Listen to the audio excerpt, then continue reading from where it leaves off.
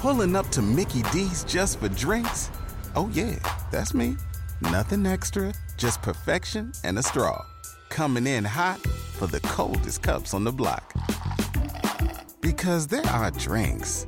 Then there are drinks from McDonald's. Mix things up with any size lemonade or sweet tea for $1.49. Perfect with our classic fries. Price and participation may vary. Cannot be combined with any other offer. Ba-da-ba-ba-ba. This is episode 58 of Outlander Cast with Mary and Blake.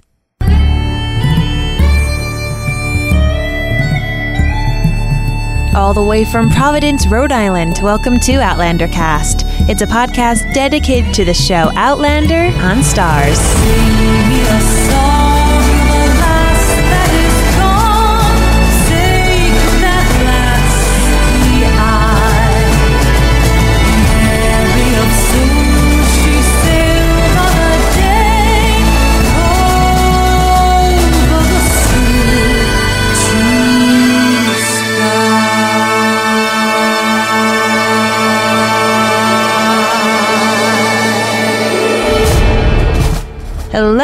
Hello, everyone. I am your host, Mary Larson. My name's Blake, and I hope you don't mind that we didn't do the French theme song for this episode, because to be honest, I'm in charge of all that kind of stuff. You are. And I just had it with France. I've had it with French language. I just had it in general with France. That's okay. So I'm happy to get back to the real version of the Skyboat song. So I'm happy with that. So, I'm happy that we are actually able to do this listener feedback episode. This, of course, is in regards to the episode Faith, and we are recording it late. We're actually recording it after watching The Fox's Lair and recording that episode. My family was very, very sick the weeks in between, so we had to take care of everyone.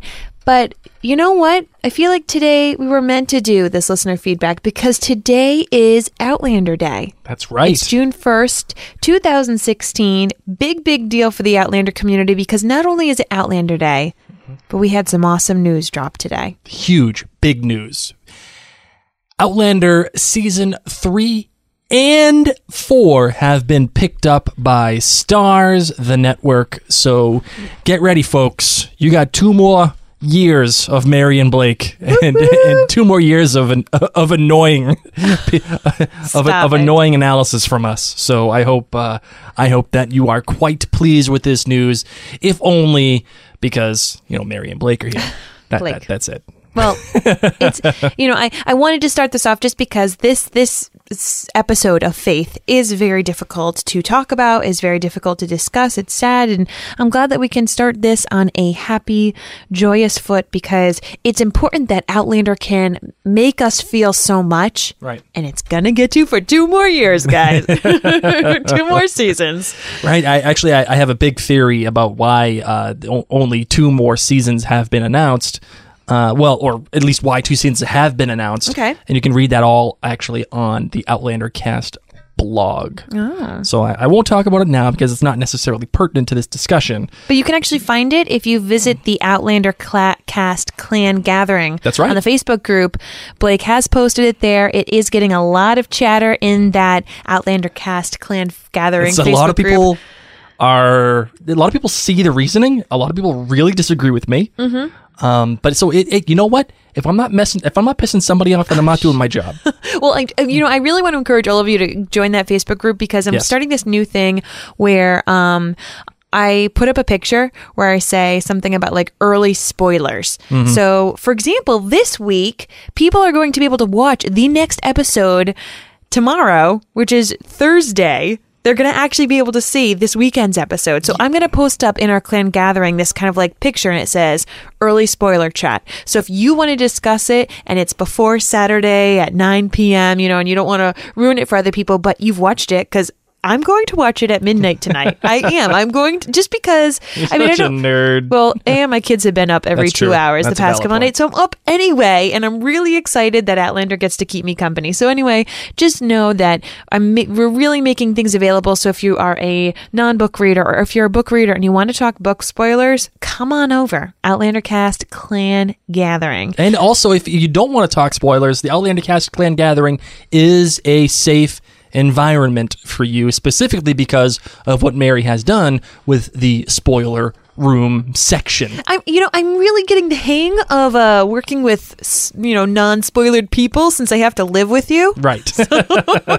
Or just making that possible even on Facebook. And just one more quick reminder, that the Podcast Awards voting has begun, and it's available for you to vote every single day until June 12th. So we really, really, really would love it. I mean, heck, Outlander is now huge news. It's coming out with seasons 3 and 4. Let's show the TV and film community that we mean business. So you're just going to need to head on over to podcastawards.com.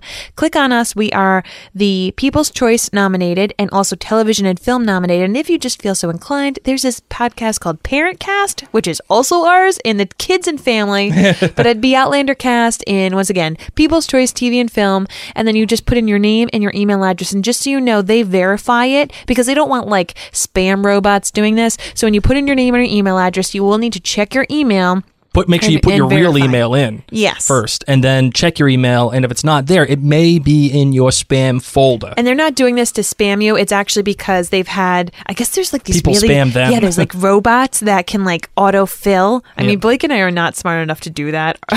Otherwise, I would. you totally would. I'm a total Slytherin. No, so people You're a wizard, Harry. People have made it so like robots vote for them. So this is the way that the Podcast Awards really makes it true that a real human is voting, and you can vote every single day up to June 12th, and every vote really, really does. And I also wanted to say this too. A vote for us in the Podcast Awards, it's also a vote for the Outlander podcast. It's also a vote for the Scott and the Sassenach. It's also a vote for A Dream of Outlander and all the other, and even Ron Moore's podcast. It's a vote for all of the Outlander podcasts. Granted, Team Outlander, hashtag. Granted, we were the ones that were nominated, but this brings the awareness to Outlander. So if you do know somebody who loves the Scott and the Sassenach way better than us, and deservedly so, then encourage them to vote for Outlander on the Podcast Awards, because again, it brings the awareness to the Outlander community as a whole and grows the show. So that's what's most important. Okay, my love, I think that's it. Let's stop boring people. Let's get into the whole reason why we're here, and even though we're so delayed. You ready? You got it. All right, let's do it.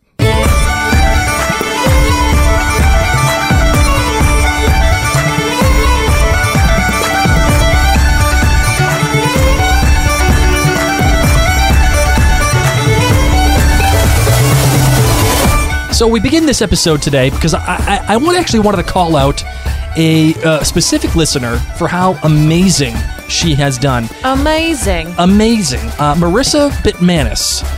She actually had an outlandish theory 2 weeks ago. Look at you. And I wanted to bring it up. She said, "Hey, Blake, I have a crazy outlandish theory for you." Again, this was written 2 weeks ago, more than 2 weeks ago now. I think that the Comte Saint-Germain is going to get caught up in the receiving end of the punishment for the mystical arts. We know from the conversation between Jaime and Prince Charles in episode 205 that he has a damnable reputation for dwelling in circles of heretical nature, which the prince dismisses as rumors.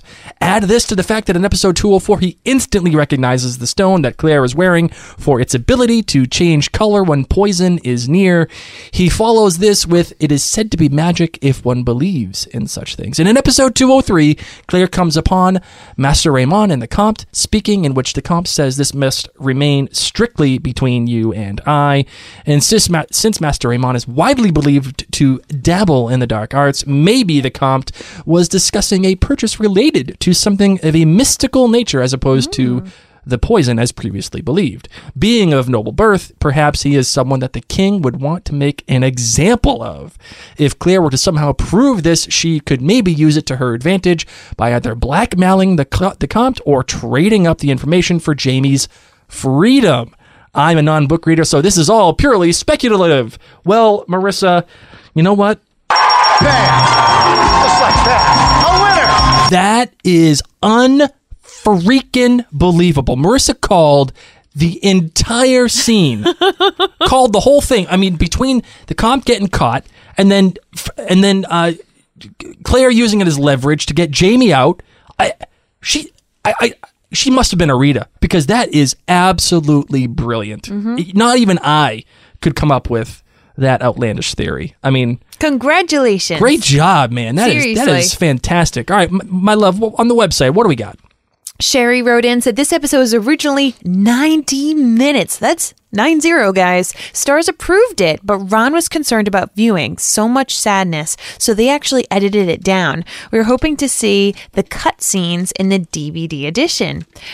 Sherry's kilt rating was 5+. The Count was a distraction for the real villain, who Jamie and Claire will see in Scotland. Ooh. The Count was not responsible for the attack on Claire and Mary, and I believe that he would have confessed like he did for trying to poison Claire. I wonder at one point if Claire was actually singing in that scene with Jamie. They kept going back to Jamie's face, and his expression kept changing. It made me think that she was not only remembering singing to Faith, but actually saying out loud. What do you think? I don't know. That's really an interesting thing. I think she would have told him, I sang to her. Mm-hmm. I sang to her the song that I remembered. I definitely tell him, I see her telling him. I don't know if she would have sung it to him because she was still so mad at him. Mm-hmm. And I don't know if she would have shared that little bit, because I almost think she wanted to just tell him, this is what I had to do. This is what you weren't here for. Yep. Do you think she was singing to him? No, I don't. And specifically because of what you called out, which is that is something that's shared between she and Faith. Mm-hmm. And that is personal. That is, even though that, Jamie is her husband, that is Jamie's child. I see the argument why it could have happened, but it's such an emotionally charged time that I don't see her singing to Jamie, although it would be nice and it would be cute. And if it were to happen, I don't think that she's singing to Jamie, but more like she's singing for Faith, and it just so happens to be in front of Jamie. Mm-hmm. That's probably my opinion on that one. And Kathy Van Wessep on the website says, congratulations on your podcast award nominations. Thank you. I gave this episode 6 kilts because I had already given another episode 5 kilts. And this episode is the best one ever for its honest, sensitive, and courageous depiction of the pain and loss that Claire, Jamie, and Fergus feel. I know that you're going to talk about the Fergus rape in listener feedback podcast. After hearing Kendra's remarks, I wanted to comment. From the beginning, Ron Moore has wanted us to not only know what happens to our characters, but to feel what happens to our characters. And the only way to effectively do that is for us to see what happened, no matter how painful, because by doing so, we better understand the effects that these traumas have on our characters. It was difficult for us to watch what happened at Wentworth, but we had not seen it. Had we not seen it, we would not really understand the destructive aftermath to Jamie's soul and his connection with Claire. What happened in the book was far worse, actually, if you can believe it. I applaud Ron and his team in their more restrained approach to both Mary and Fergus's rapes in Season 2. In both cases, the victims were completely clothed. The focus was on the helplessness, terror, and guilt each of the victims experienced, and not on the act itself. What was happening was not explicitly shown. What stood out was how helpless Fergus was, unable to escape being overpowered, and then feeling guilty for having gone into their room to steal something instead of listening to Jamie and staying put, then guilty also for crying out so that Jamie came to his rescue, who became enraged and challenged BJR to a duel, and the ramifications of all of that. Never occurred to Fergus, who was born and raised in a brothel, that anyone could care enough about him to actually put themselves at risk to save him and avenge him. Yes, these scenes are difficult to watch, but I think Ron has been very careful about how much he actually shows while still making us feel more than know the power of these events. We did not talk about BJR and Fergus and everything in the Faith episode. I didn't think it was appropriate to do so, and in my love, I don't think you thought it was appropriate to do so at that time as well. But and we did promise that we would speak about it here in this episode. And to be honest, I understand the whole point of needing to see what happens, especially in the case of Wentworth. You needed to see that. You needed to see what happened to Jamie because you needed to understand how messed up he was. What kind of an effect, both physically and mentally. And you know what? I'm also going to say this too, spiritually, that it had on Jamie. If you didn't have that, remember the unblinking eye of the camera? Oh, yes. Remember that? Yes. You wouldn't get it. But you know, I'm concerned with Outlander sometimes, and I'm a little upset with Outlander sometimes because rape has been used a lot on this show. And it's been used a lot in different places. Claire was almost raped nearly 2 or 3 times in the first season. And then obviously we had everything with Jenny, and then clearly what happened with Jamie in season 1. And now we have everything going on with Mary, and now Claire again, potentially. Actually, again with the King, and then also now with Fergus. It's a lot going on. It is. It's a lot of rape, and a lot of the time it's just meant to move the plot along. Now, what happened with Jamie obviously was part of the story, and that made sense. And I think the early stuff with Claire was just to show how dangerous the time was, and especially Blackjack Randall. But I feel like the rape with Fergus was nothing more than a vehicle to just get Jamie upset. It's nothing more than a vehicle than to just get Jamie to challenge Blackjack Randall to a duel and then eventually get arrested, which then eventually, you know, all that stuff ends up happening afterwards. Does that make sense to me? Just to you? Because they show the rape, they show Fergus struggling with it, and you know, right soon thereafter, but that's it. But that is it. Like, especially now with the foreknowledge of what happens in episode 8, it's just kind of forgotten. Yeah. Do you know what I mean? I do. Once again, people It's a need lot. therapists in this show.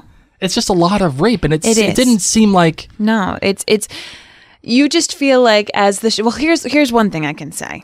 Maybe because this show is about Jamie and Claire, we focus on their big struggles personally. And because it's not about Anne, and because it's not about Fergus, we don't delve into their emotional turmoil and how long it takes for them to heal. Right. Maybe if that's what we can take out of it. Yep. We have seen a very emotional season with Jamie, and we're seeing a lot of emotions with Claire for her own, everything that she's been going through. So that's what I'm going to say. What about this idea that you needed to see the rape of Fergus? Do you think you needed to see it?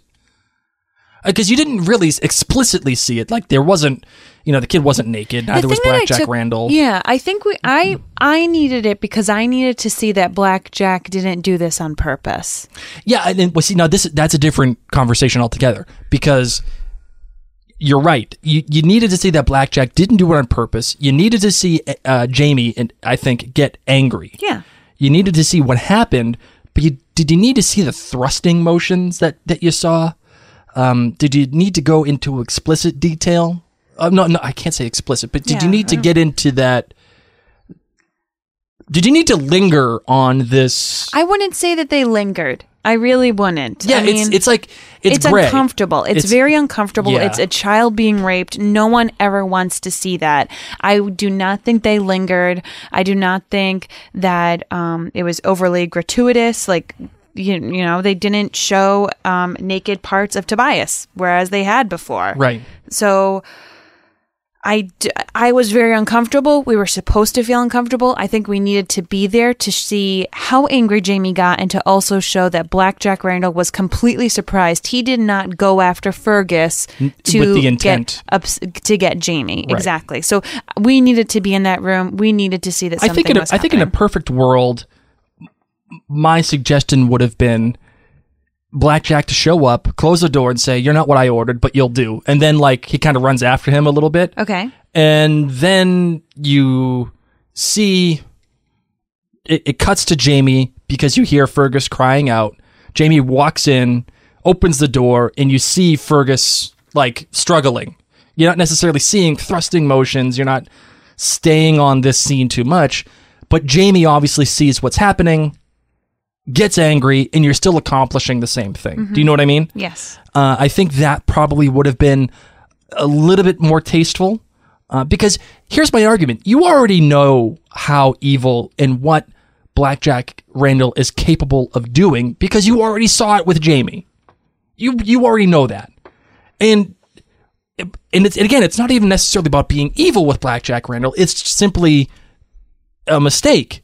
But regardless of whether or not it was a mistake, you still know what he's capable of doing. And that's why I don't think you need to see that much of what they had shown. I won't say that I was offended by it. I won't say that it was a horrible mistake. I will say that it did make me uncomfortable, but that was the idea. And I do trust Ron. I do trust his writing team to give us what we need to see.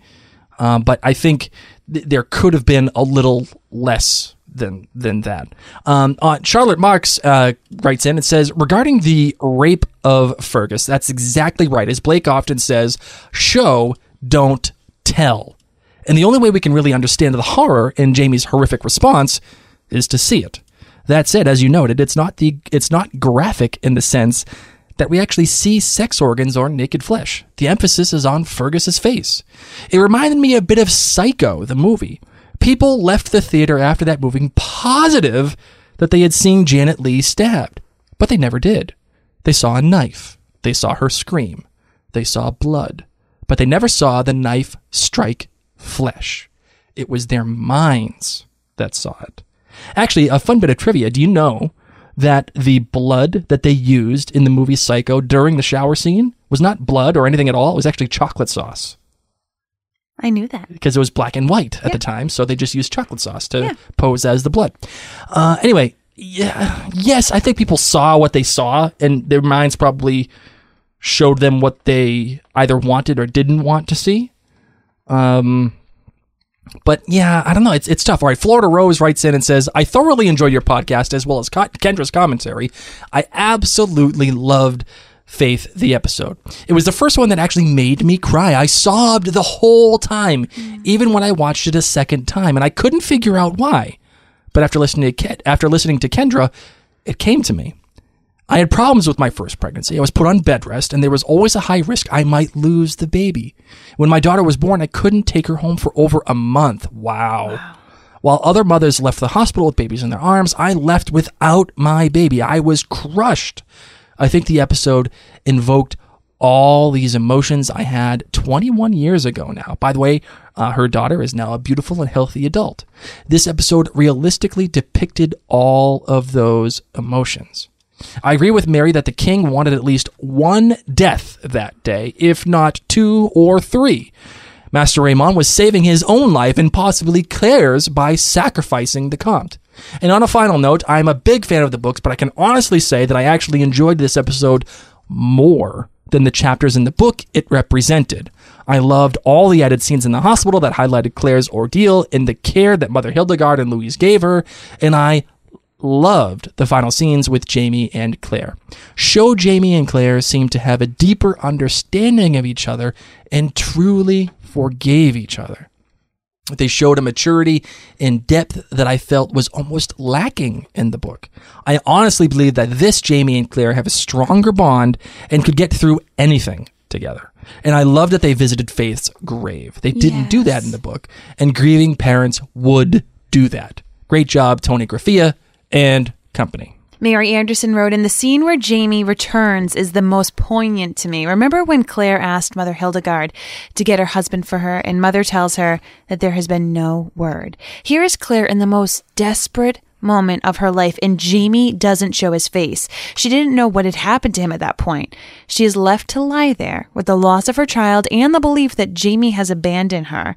When she does see him again, in spite of her understanding of his reasons and her admission of her own guilt, she is so fragile. I don't think she could have stood to be touched. It was something akin to self-preservation. If he had touched her, she would have lost herself completely. And the only way Claire could face the situation was to be allowed to have her time and her space. I truly think Jamie understood this. Jamie's facial expressions showed me that his heart was truly breaking for his wife's pain. He showed the depths of his love in his ability to accept and forgive. Not bad. Not bad. I agree a lot with actually this entire note. I think it's very prescient of Mary, of what she said. On the emails, this one comes from Melissa in Seattle, and she said, "Here's my first communication to you guys." Hello. And just for you, welcome to the family. Thank you very much. She said the good. Getting the real Claire back. Her admission at the end that the duel was her fault. I needed that as I have a new French bulldog puppy named Claire, and I was worried I would have to start cursing her. Welcome back, Claire. The blue herons. I live right next to a blue heron nesting place, in fact. It's a no drone zone to protect their sanctuary. How funny is that now that we have to have no drone zones? I'm like afraid of drones, I so know, I'm me glad too. that they have no drone zones. And she actually comments on that. She said it's Seattle tech nerdiness at its finest. Who there could be a no drone zone? Wow, that's cool. Guess that might become a thing. Either way, they were flying by blue herons, of course, not drones, when I was watching the episode, which was pretty cool. That is actually really cool, pretty kind of surreal. The bad, no Murtaugh. Where the heck was he? Well, if you remember, he was actually in Portugal selling the wine. Or was it Spain? Yeah, it was Portugal. Yeah, it was Portugal. He was selling the wine in Portugal, and he was over there doing that. So he probably wasn't going to be there. The other bad was, why did Claire think of England and not Scotland during the King's sex? Well, as we described, that was a saying that was famous in England in its historical context. That's why she said that. And number 3 bad was Jamie's beard. I get the time passage, but that seemed truly fake and a little creepy. Totally agree. And like I said, it was almost as bad, if not worse, than the Jack beard in Lost. We have to go back, Kate. But that's not a real bad. Feeling bad for Mary and all the mothers during the scene of losing the baby, both in the beginning and the end of the episode. I am not a mother, just an aunt, but I cannot imagine. Same for Blake and Jamie and all the fathers on the other side. That's not a real bad, but an empathy bad, truly. So well acted. I cried, and I never cry. The great, of course, was every single set, costume and set detail, and of course the music as always. Even the chalice they drank the poison from was magnificent. Oh, and I need to mention the planetarium death showroom. Holy smokes, off the charts. The king's outfit was beautiful, way outpowered his 4-thrust intercourse with Claire, but I guess she lucked out on that one. Loved the blue imagery with Claire's clothes, given Master Raymond's observation that she was colored in blue, and Louise, of course, as always. Lastly, watching Jamie trudging up the stairs after the Bastille totally reminded me of Paul Bettany in A Knight's Tale. To trudge the slow, weary, depressing, yet determined walk of a man who has nothing left in life except the impulse to simply soldier on.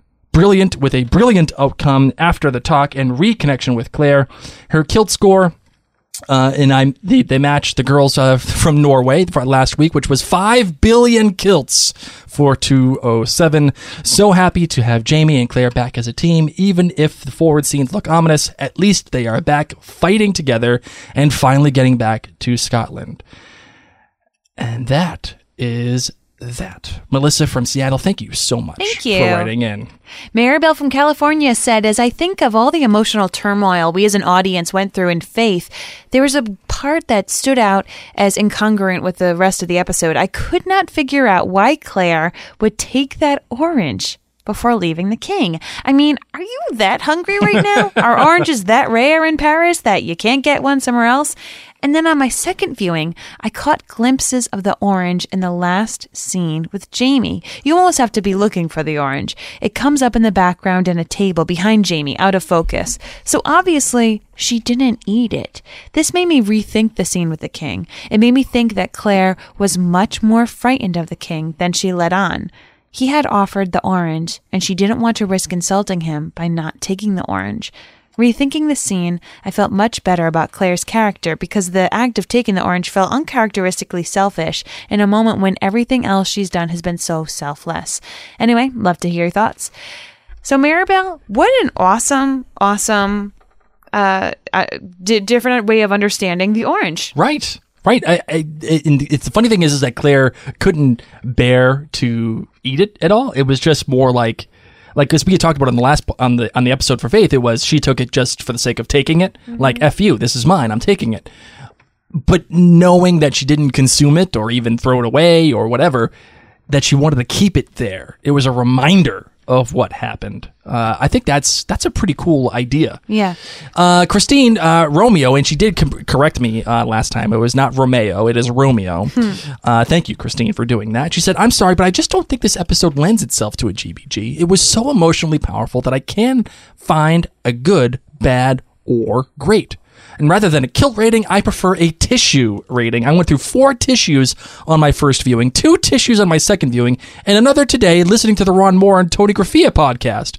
I cried so hard with the first viewing that I missed major plot points. It was probably the third viewing before I actually saw it all and realized that Claire and Jamie never actually touched until the final seconds before the credits. My non-book reader husband and I talked about how everyone took blame for the loss of Faith. Fergus, Jamie, and finally Claire.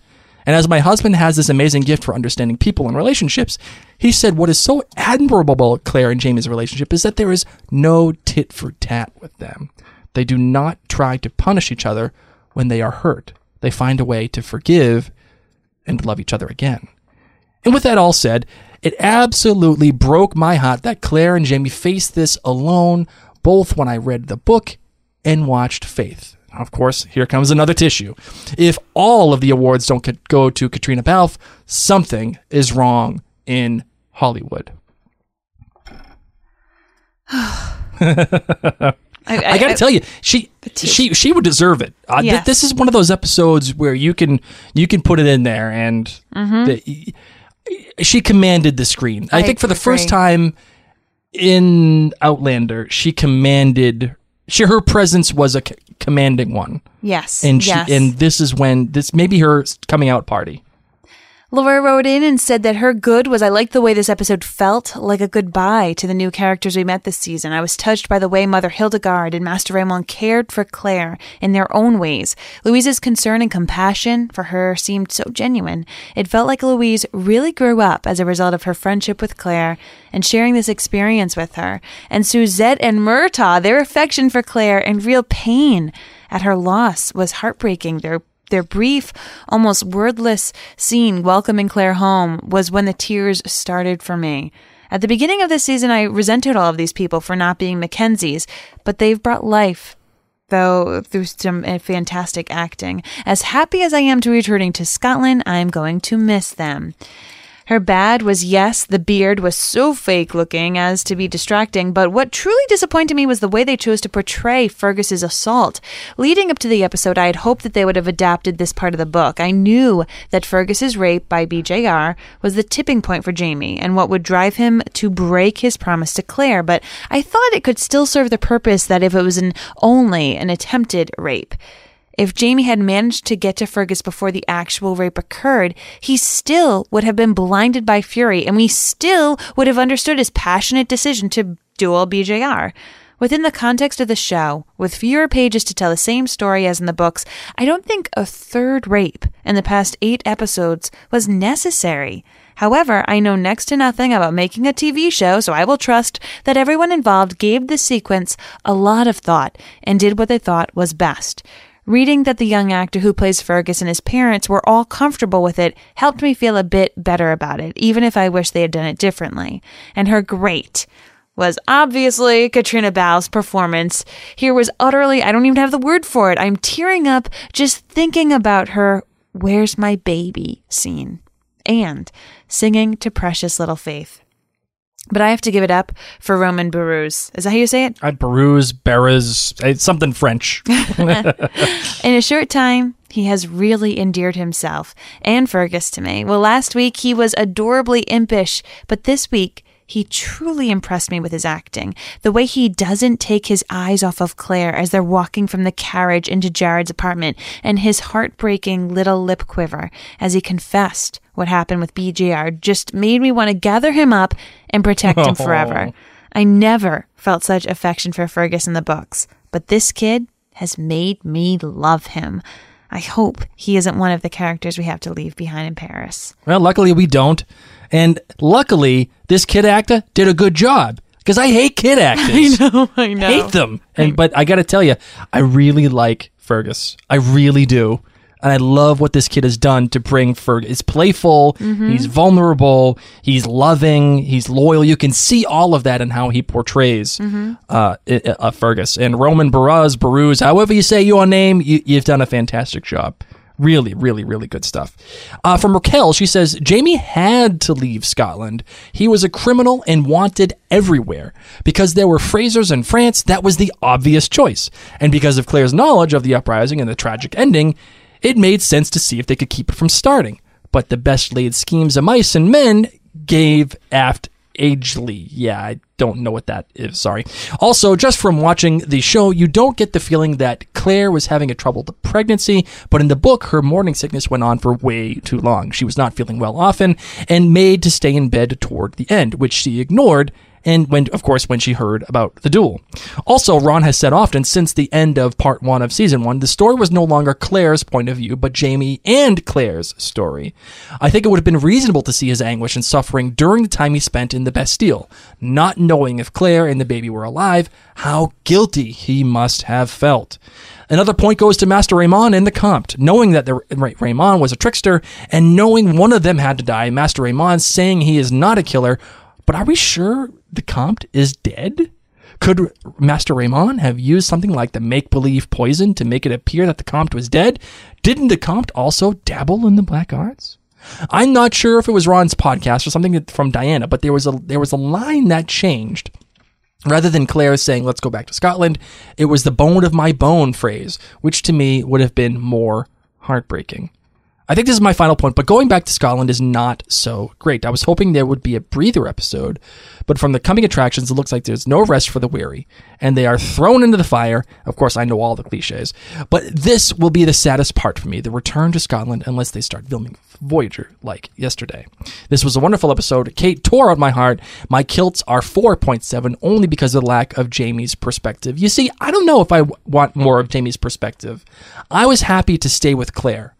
Because the anguish that she went through is what is most pertinent.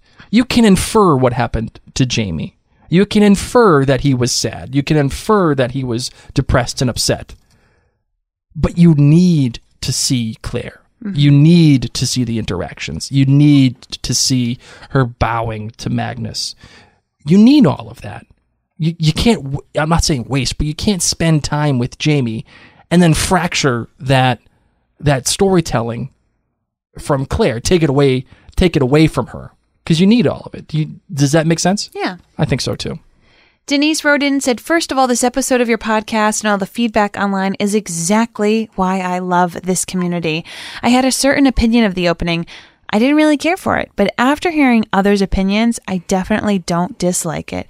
It's kind of cool to look into the future. When referencing the voiceover, all I can think of when I hear is Seagram's VO whiskey. We call it VO. My grandsire liked to drink it. So when Mary says, I think this episode had a good amount of VO, I choked on my coffee.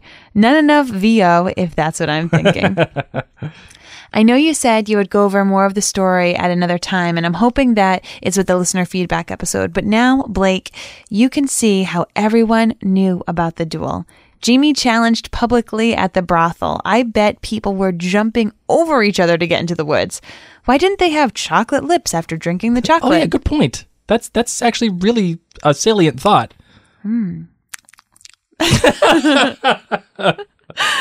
Totally agree with you on how they made Claire look the part of the White Witch. I swear, even her eyebrows are missing at one point. It reminded me of Tilda Swinton in the Chronicles of Narnia. I can't look at Tilda Swinton the same anymore. I can't. I can't just look at Claire in that scene because of the extension ponytail.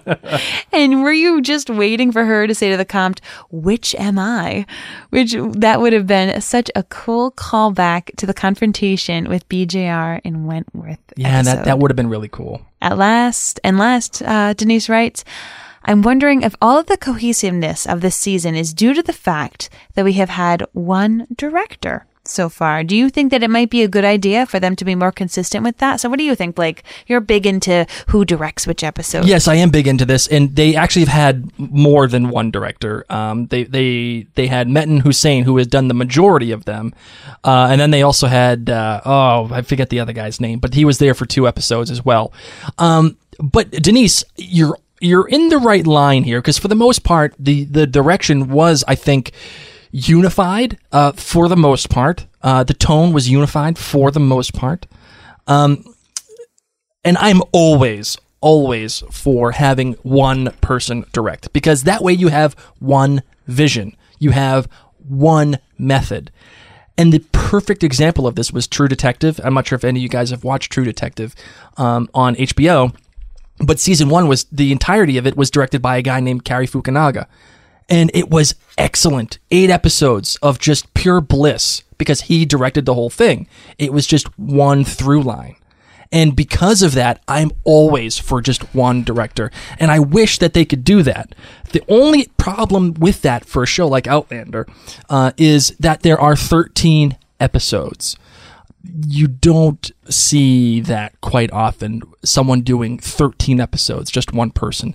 The only person that I know that is going to end up doing that is the guy who created Mr. Robot. He's going to direct every single episode, and Mr. Robot has 10 episodes. So that's that. So check that out too. But I love the idea of just one director for the whole thing. Bob Loveless on Facebook said, I love Blake's outlandish theory about the voiceovers, otherwise known as the VOs. Right or wrong, that is the way I would think of them in the future episodes. So thank you, Blake, for that. You're welcome. And of course, that was, tell everyone again, your outlandish theory? That, yes, the much maligned voiceovers are there, and especially in Faith, we got a lot of them. But I think that they are there, and they are consistently there, because the voiceovers are actually Claire telling the story of Outlander, and I think it's to her daughter that we end up seeing in the flash forward of Faith, probably when she's much older.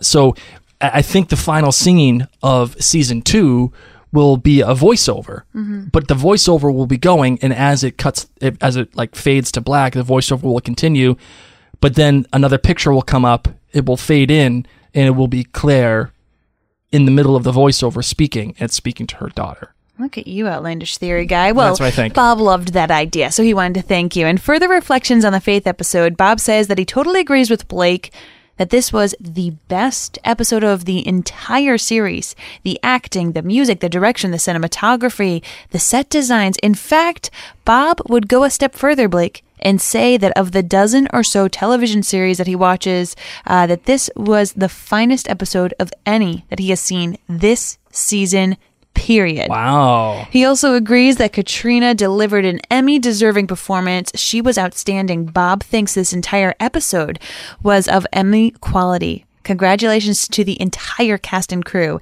And personally, Bob thinks that some have overreacted to the Fergus rape scene. He did not think that it didn't bother him that much. He was too wrapped up in the emotions of the scene. Pamela Goss Oldham on Facebook said that she loved Paris. It's all part of the whole. And if you liken the Outlander story to a human body, removing Paris would be like cutting off a hand.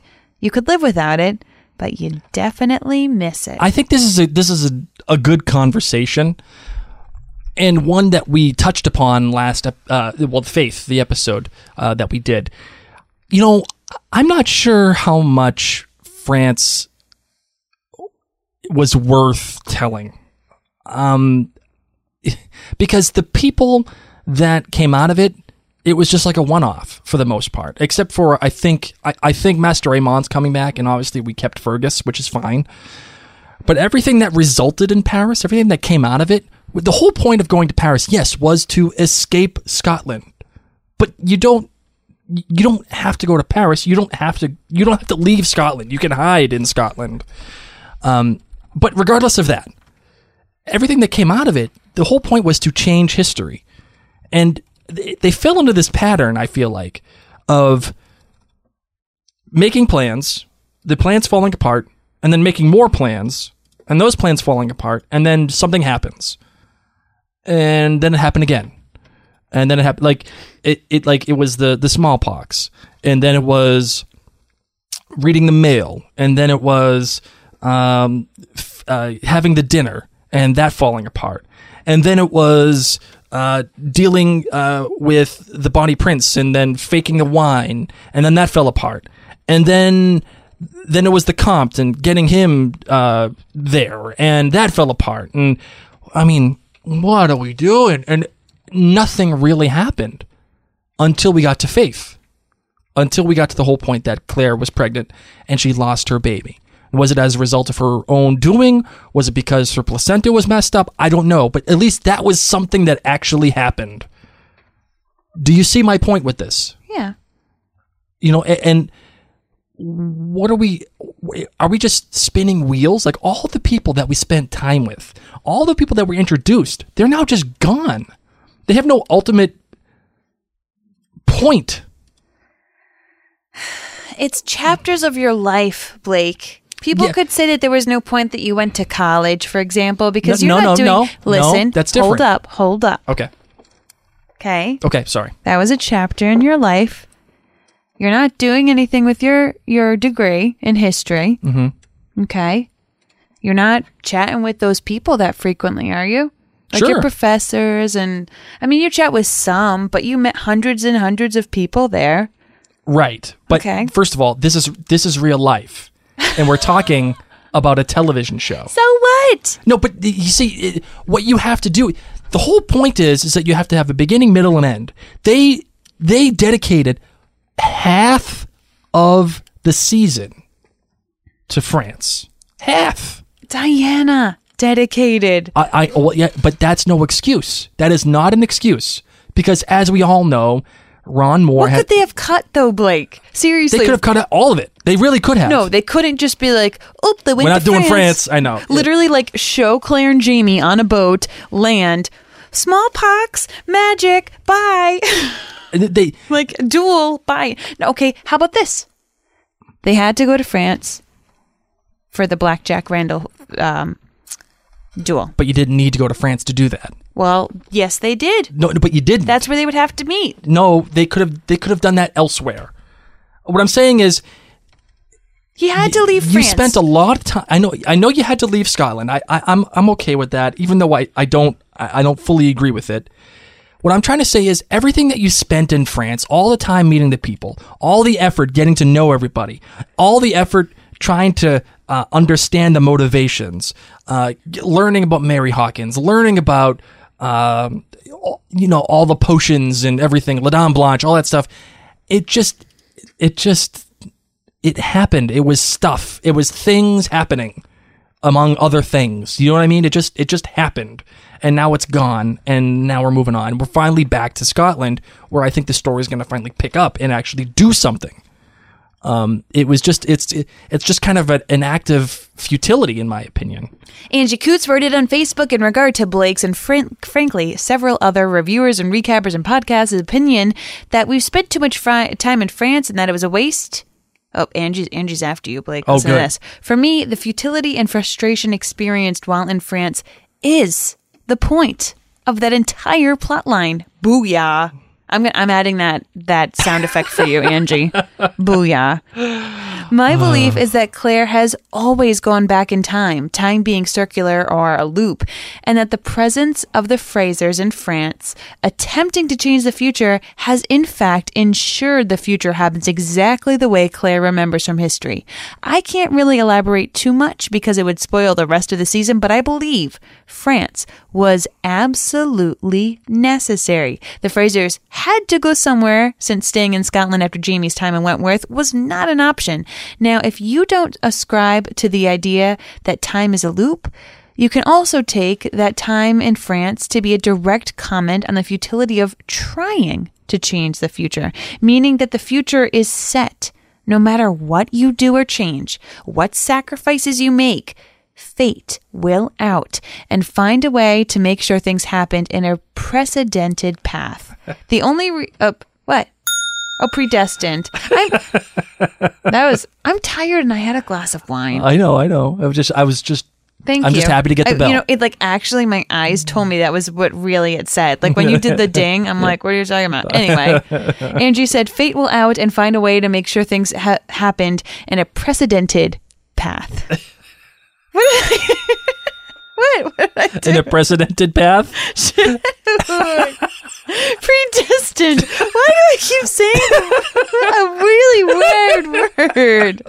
What What am I doing? What am I doing? I don't know, but that was brilliant. That couldn't have happened any better. I couldn't even have scripted that. I need sleep. Nobody sleeps in my house. My babies wake up 2 hours every 2 hours. Anyway, let me try this a third time. Fate will out Please and say find a way Please say it. to make sure things happened in a predestined path. There we go. The only reason the Frasers, oh my goodness, can even consider going back to Scotland now is because of the events that have happened in France. Without King Louis's intervention, Jamie would still be in exile and needing to avoid Scotland, England, or any part of the British Empire where he is wanted condemned men. Hey, listen, okay, all right, now that is an argument there. Hey, you know what? You need France in order to get the pardon. Okay, I'm willing to go there. Perfect. But you don't have to spend half of your season there. You had to, because what could you have cut out? Listen, you couldn't. if this is a exercise in futility, fine, okay, but that is not compelling television. Ugh. It's just not, and it. That is your opinion. I had some fun. I mean, I had fun too. Again, like I said last time, I was in Vegas. Faith was my favorite episode so far. It was, yes, and that was in France. So I'm willing to see, some usefulness out of France. But it didn't do the show any favors. And they need... I'm glad that they're back now. Kim Brothers Downing on Facebook says, forgive me if this is a little long, but did anyone else think that the scene in episode 207 with Jamie and Claire mirrored the scene in 201 with Frank and Claire? Claire waiting in the doorway at the top of the stairs for Jamie like she did when she was ready to talk to Frank. Claire recounts the details to Jamie like she did with Frank. Both men listen to her without interrupting. Jamie forgives Claire, but Frank accepts what she says and wants to move on, and then Claire has that, but wait, there's more moment. To Jamie, it was, I slept with the king. To Frank, it was, I'm pregnant. And their reactions. Jamie tells Claire that Frank is her family despite all of the bad things that happened because of Claire trying to save Frank. He accepts that Frank was important to her. Frank, on the other hand, wants to wipe Jamie out of existence. Tells her, don't look for him, don't say his name, and we're raising his child as mine. And we're not telling her about her father as long as I'm alive, by the way. What's sad is that Claire really doesn't get to grieve for Jamie like she did for Faith. Everyone thinks that she should just forget Jamie and move on because she's got Frank after all. But we would think it was awful if anyone told Claire to move on after Faith, since she was young and could have another baby. One other thing, since it's always noted about Claire and the rings, I did notice in the beginning when they show Claire in the library with her daughter that they made sure to show Claire is still wearing Jamie's ring. Excellent, excellent, excellent. Great. I mean, fantastic job, Kim. I love that whole thing. Kyle Ann Legmont. Sure, why not? I like that way I just said that. Said on Facebook, I don't believe the Fergus rape storyline was purely plot driven because it did evolve the characters. As a non-book reader, after Untimely Resurrections, I honestly started to forget how bad BJR really was. I had been so focused on trying to imagine how he was going to manage to father a child of Mary and wondering whether he would care for her or her child. I also have heard many people say that he raped Jamie because he was trying to break him and because of all the times he had tried and failed to do so. Also, we have not seen BJR rape anyone other than Jamie, an attempt to with Claire and Jenny. These were all of my reasons that I felt that it was necessary to show this. It reminds you, it tells you that this guy is not just interested in one particular man or family. He is a rapist, period. He is a monster. He cares not if you are a man, woman, adult, or child. It brought the memory of his pure evilness back to the forefront after seeing him brought down a few pegs a few episodes ago. And not just for us as the viewer, but for Jamie as well. He has been distracted by politics and trying to keep his promise, but this reminder in violation was too much to bear. It seemed 100% necessary for me to see this, rather than a closing door and a hanging jacket. I really like the idea that not only did you have to see it, but Jamie had to see it. Mm-hmm. He was been so preoccupied with everything else that it's almost it's almost gets swept under the rug, kind of, that Blackjack has done this, not only to him, but now he's doing it to a child. I really like that.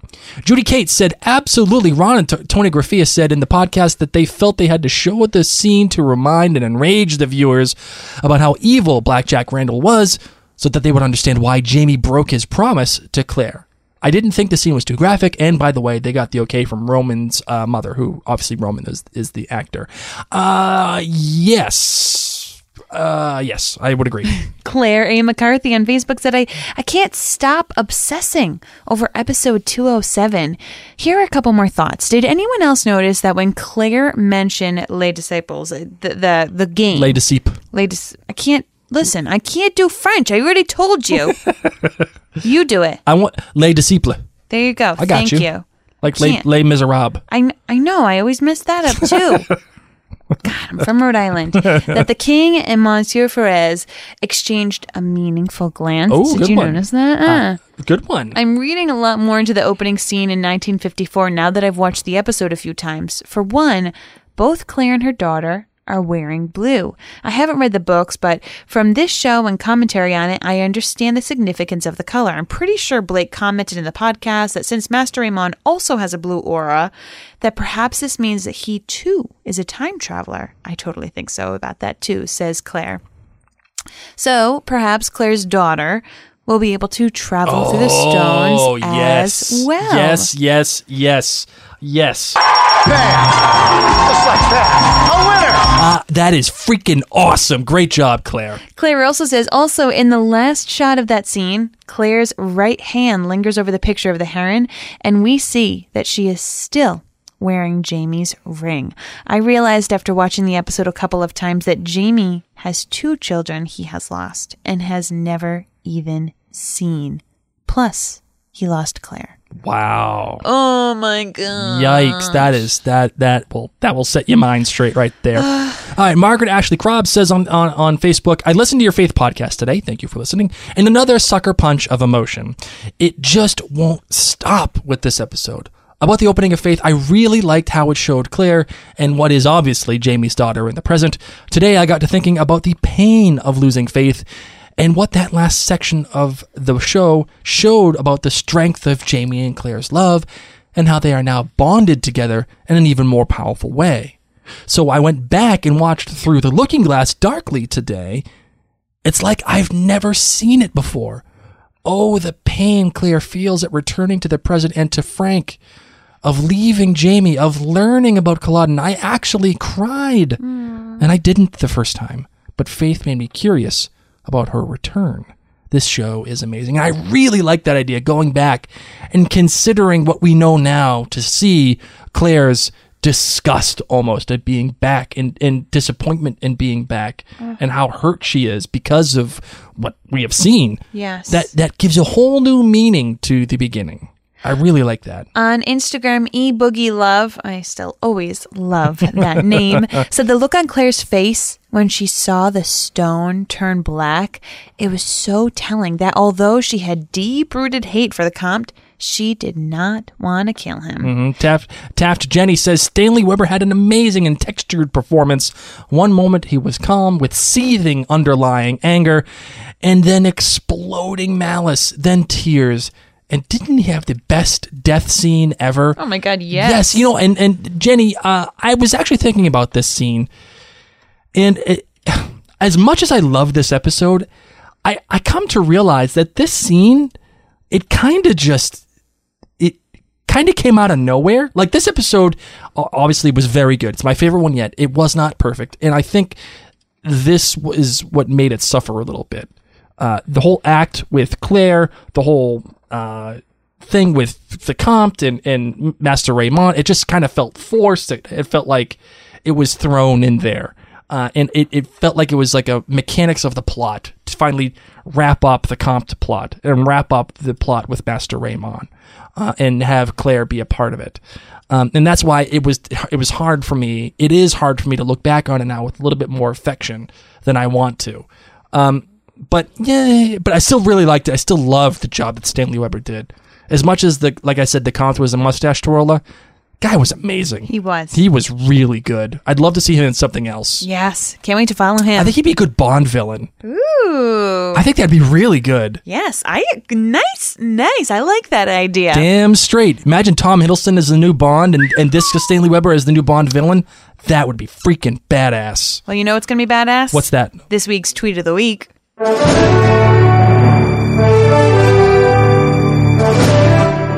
This week's Tweet of the Week comes from Akaaki157. She said, in my opinion, the reason why Katrina Balfe is a great actress is because she is not too seasoned. And her emotions are very raw and very authentic. Mm-hmm. My love, do you subscribe to this idea? Hey, sometimes the most amazing people who do what they do never did it really that often before. You know what? I'm gonna say, AKA, whatever your name is. Oh, sorry. I'm like reading. I can't read. I'm reading this person's username. Yeah. What is? Anyway, Aki Aga. There you go. Well, congratulations on winning this week's Tweet of the Week. I really like what you said there. It made a lot of sense to me. It's almost like she didn't have time to think about it. She just did it, and that's why she rocked at it. And that's why I remember saying I was surprised that she was capable of doing such an amazing job in this episode. And Aki is saying, because she isn't really that seasoned and she doesn't know what she doesn't know. And I really like that. So, Aki, congratulations for being this week's Tweet of the Week. As a result, you have won a $20 gift card from the Tag Your It Etsy shop. I will set you up with Dawn, the owner of the Tag Your It Etsy shop, via Twitter, and you guys can hash it out. She is amazing, Dawn is. So she'll take care of you. My love, are you ready to get into the voicemails? We only have 2 for this episode, which I was surprised about. I think it was a hard episode to talk about. That's why. Everyone would have just been crying. I know. All right, here's the first one. Hi, Mary and Blake. This is Vicky from North Carolina. Here's my good, bad, and great for this week. My good was all the smallest nuances that an Outlander fan gets to relish. The fact that there are no small supporting actors in this production. They all played their parts superbly.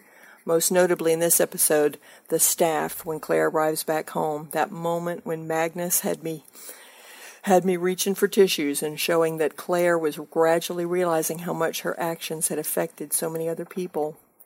The bad for me, well, there really wasn't any. My bad could only be the evil Saint Germain finally realizing what peril he was in. Every fiber of Stanley Weber's performance was showing the realization that he had reached the end of the line. He did a masterful job. And keeping with the bad guys, I love the little hand flutters that King Louis always made. The self-centered nature of a king was perfectly conveyed in his performance, and his little nod of, okay, you can leave now, at the end was almost comical. When Claire paused, standing there with her orange, I imagined that she was pondering whether this meeting with a high-level fop would get any better results than her visit to Sandringham had. And the great Kat's performance of the stages of her grief was magnificent. There is no justice if she doesn't get an Emmy, and I was brought to tears several times. I just can't say enough about the excellence of her acting, as well as all those who supported her in this episode. It was fantastic. Thank you, Vicky, for calling in. I will say that she at least deserves a nomination for an Emmy. Whether or not she wins, I don't know. It's all politics, really, for the Emmys. But she at least deserves a nomination. If she doesn't get one, to be honest, I'll be disappointed. All right, you ready for the next one? Mm-hmm. Hi, Mary and Blake. This is Keisha calling from Odenton, Maryland. Just wanted to comment on episode 207. Faith. Very heavy. I have listened to everybody's podcast, even Ron and Tony Garcia's. Very heavy. I mean, when Ron is crying, you gotta cry. But as a book reader, I know it was coming. I'm glad I got to see the whole situation with the king and the Comte and Lester Raymond on TV, because in the book it was very convoluted. It was hard to follow. I kind of skipped over it. It took like my second, third read to kind of get through that section of the book. Katrina did a stellar job at portraying Claire's despair and trauma and loss. Very good. Just wanted to, here's your funny, but it's very heavy episode. My husband is not a book reader or a TV watcher. He just happens to be in the room when the count was about to drink the poison, and his comments were F you, and F you. So thanks so much. Loved your podcast. Can't wait till this the new episode this weekend. Have a good one. Bye-bye. Thank you, Keisha, for calling in. I really appreciate it. I love your husband's reaction. F you, and F you. I'm out. Really like that. And yeah, Katrina was amazing. That just if there's one thing we can take out of this episode is that Katrina just freaking nailed it. And that also, I think we could take out of this episode that France, I think for the TV watchers and the book readers, like from what I've heard, it was frustrating for the book readers. For you, my darling, was it frustrating for you while reading France in Dragonfly and Amber? Yeah. It was? Yes. That's my interpretation from a lot of people, that it never worked for people. It never worked. Like, well, for some people, you need a lot of people did enjoy being in France. I too had a tough time in France. Yep. I was ready to get back to Scotland. So that's how I frequently felt when I watched it, even though it was so pretty. Well, my love, are you ready to close out the this Emmy Award-winning show? Yes. Okay, let's do it.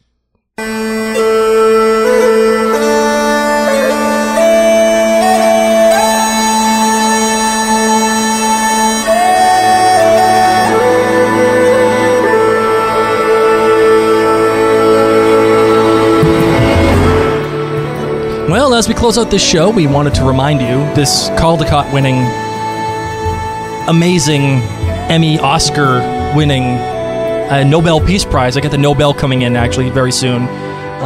We wanted to remind you to vote for us for an actual award that we could possibly win, which is the Podcast Award and the People's Choice and the TV and Film categories.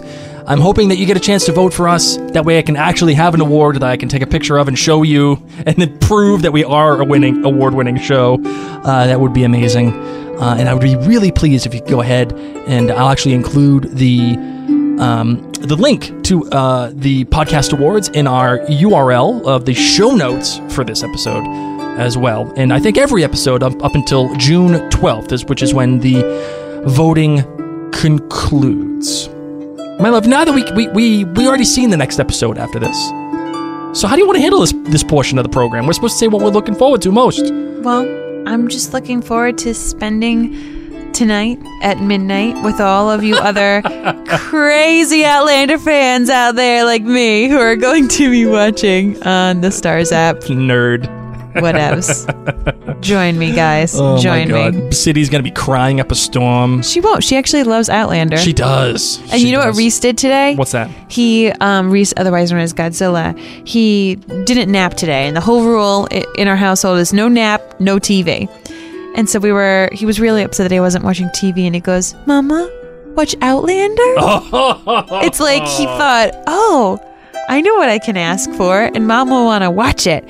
Because he gets to listen to the soundtrack a lot, so he knows it has something to do with TV. You know, it's funny because he does this thing where he always says to me, Daddy, watch Star Wars? Because he knows I will watch Star Wars with him. He says to me, Mama, watch Harry Potter? Watch Outlander? And I'm like, you don't watch either of those. Like, why? What are you even asking? Anyway, I'm going to be watching Outlander without my son at midnight tonight. That's what I'm looking forward to. That's what I'm hoping All right, everyone, make sure to check out the Outlander Cast blog. And be ready, because Ashley is going to be live blogging as it airs, so it can be a 2-screen experience. Guys, I'm so excited. Please take the time. I know that going online and voting at podcastawards.com might take a moment of your time. You can do it on your cell phone. You can do it on your laptop. You can do it on your iPad. You can do it once a day. Once a day. Thank you. Every day. Please. So until next time, ladies and gents, I'm Mary Larson. My name's Blake. And you have been listening to a nominated award-winning... Or nominated award? Nobel Peace Prize. An award-nominated podcast. We are nominated. We are Podcast Award nominated. There we go. For People's choice in TV and film. And Kids and Family. And Kids and Family, too. That's right. Parentcast. Throw us a bone there, will you? You've been listening to Outlander Cast. A nominated, award-winning podcast. We really act like it today. I know. Jeez. We're totally professional, I'll tell you that. Yeah. A week late with this episode. People totally are going to vote for us now. They're like, you suckers. What are you talking about? I'm going to vote for you. You can't even get your episodes straight, will you? Jesus. Unprofessional. All right, guys. Thank you so much. Much love.